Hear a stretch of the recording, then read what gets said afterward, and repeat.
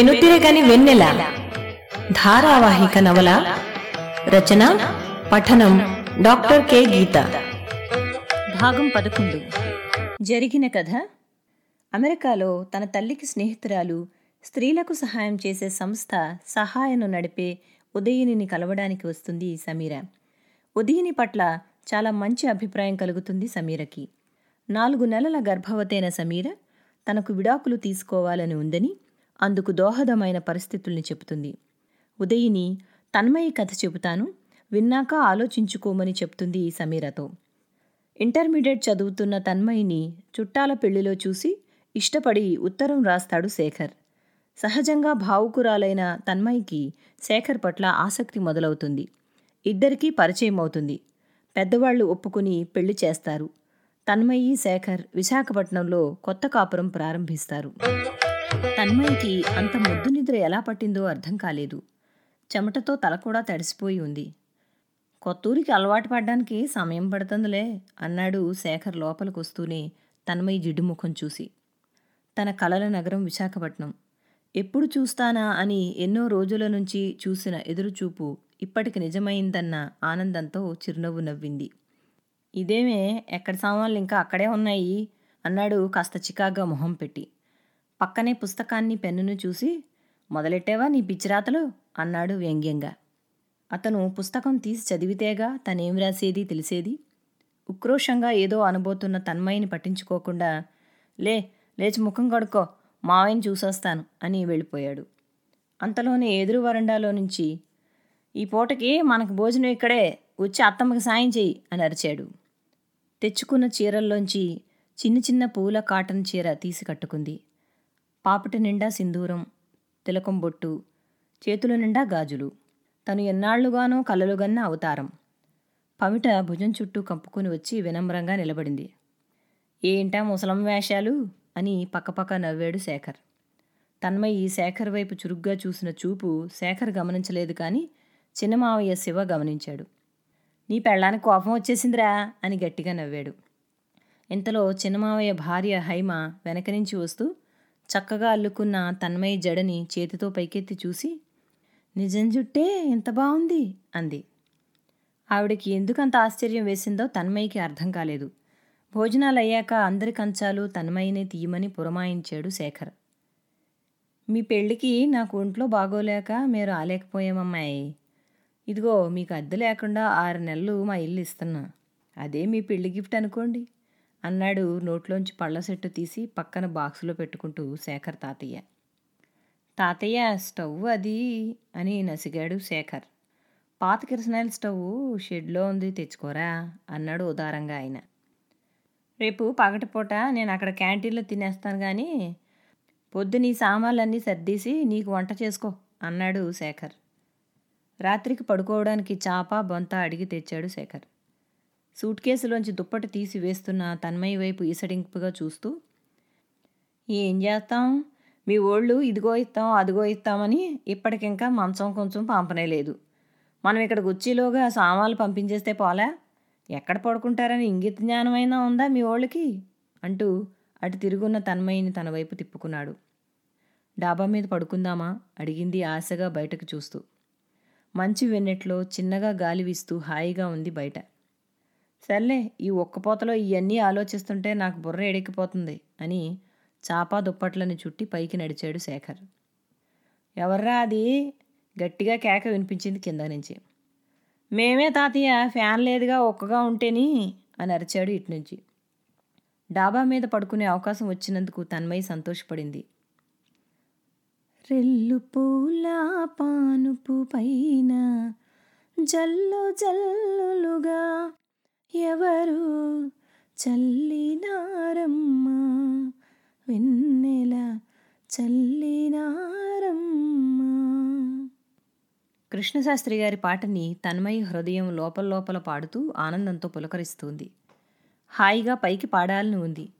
సాయంత్రం అంతా నిద్రపోయినందువల్ల తన్మయికి నిద్ర రావడం లేదు. అప్పటికే నిద్రలోకి జారుకున్న శేఖర్ వైపు కన్నార్పకుండా చూస్తూ కూర్చుంది కాసేపు. సౌరభము లేల చిమ్ము పుష్పవ్రజంబు, చంద్రికల నేల వెదజల్లు చందమామ, ఏల సలిలంబు పారు గాడ్పేల విసరు, ఏలా నా హృదయంబు ప్రేమించు నిన్ను. ఎంత అందగాడు, అంత అందమైన మనస్సు ఉంటే బావుణ్ణు. కాదు కాదు, ఉంది. అతనికి మంచి మనసు ఉండి ఉంటుందని తనకి ఏమోలో అనిపిస్తుంది. నేను నిన్ను తప్పక మార్చుకుంటాను సెక్కు, నా ప్రియ నేస్తాన్ని చేసుకుంటాను అని దృఢంగా అనుకుంది. నిజానికి తన చుట్టూ ఉన్నవాళ్ల మాటలు చూస్తుంటే వీళ్ళందరికంటే శేఖరే కాస్త నయమనిపించింది తన్మయ్యకి. ఉదయాన్నే లేచి వాకిట్లో చక్కగా ముగ్గు పెట్టింది. గుమ్మానికి పసుపు రాసి బొట్లు పెట్టింది. శేఖర్ వెళ్లేలోగా కాస్త పరమానం చేసింది. కొత్తగా ఇంట్లోకి వెళ్లేవేళ ఎప్పుడూ పరిశుభ్రంగా ఉండాలి.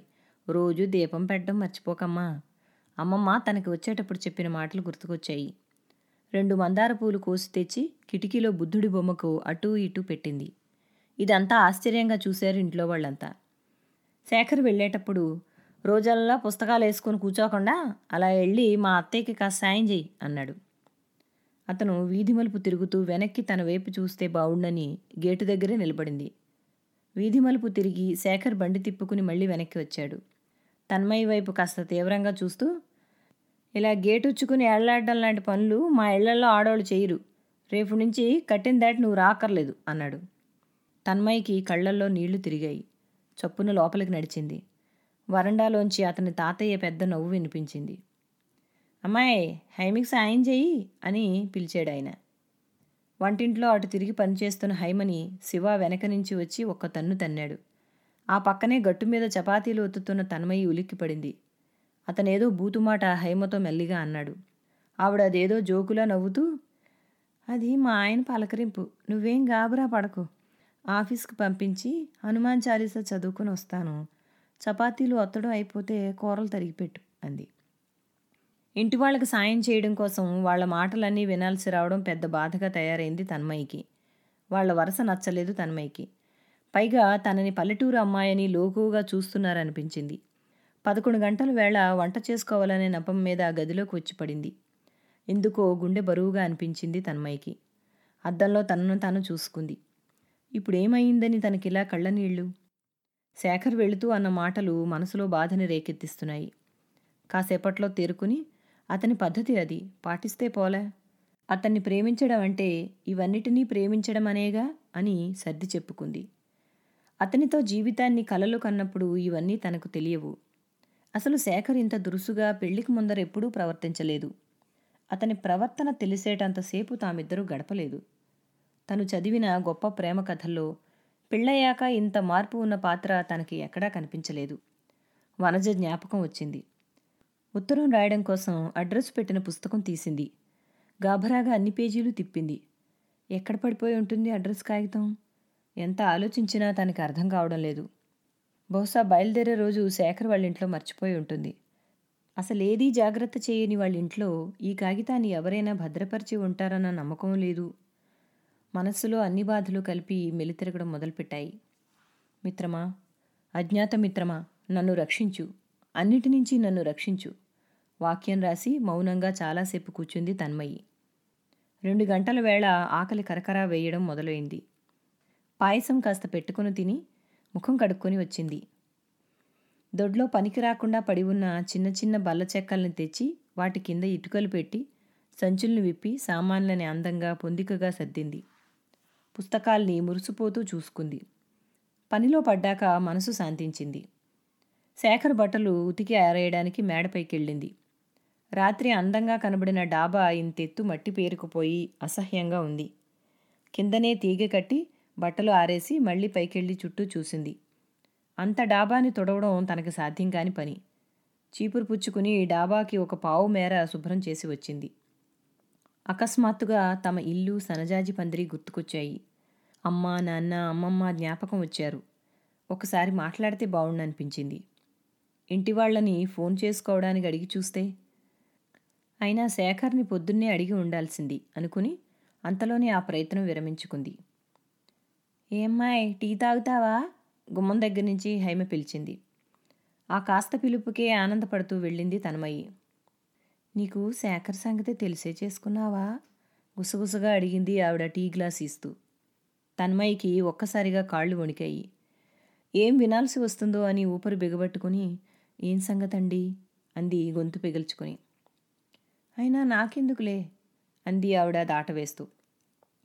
సాయంత్రం ఆయన దగ్గర నుంచి శేఖర్ ఎప్పుడొస్తాడా అని క్షణాలు లెక్క పెట్టసాగింది తన్మయి.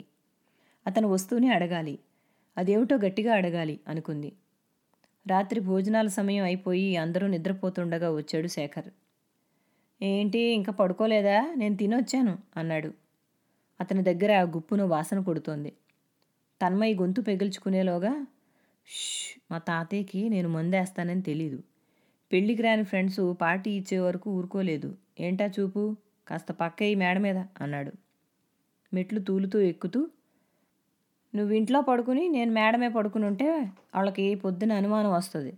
వేషాలు చేయకుండా మేడ మీదకి వచ్చి పడుకో అన్నాడు. విశాఖపట్నం వచ్చి వారమైనా సముద్రాన్ని చూడలేదు. మగవాళ్ళంతా ఆదివారం నాడు వెళ్ళి వంటకి దినుసులు కూరగాయలు తెచ్చారు.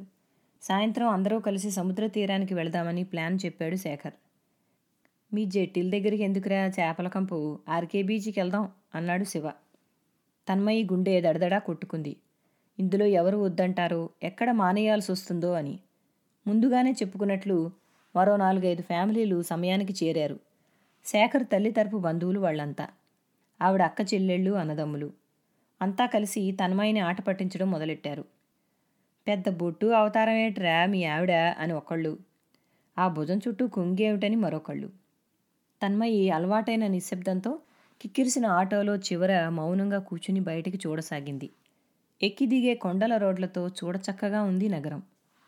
చివరి రోడ్డు మలుపు తిరిగి ఎత్తునుంచి ఆటో దిగువకి దిగుతుండగా బ్రహ్మాండమైన అలలతో తన్మయి కలల సముద్రం ప్రత్యక్షమైంది.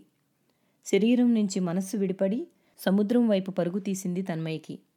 ఒక్కసారిగా రెక్కలొచ్చిన అనుభూతి. అమాంతం ఆ జలధిలోకి దూకేయాలన్నంత పరవశం. ఆటో దిగుతూనే మొక్కజొన్న పొత్తులు కొనుక్కోవడానికి అంతా ఎగబడుతోండగా సముద్రం కేసి కన్నార్పకుండా చూస్తూ నిలబడింది తన్మయి.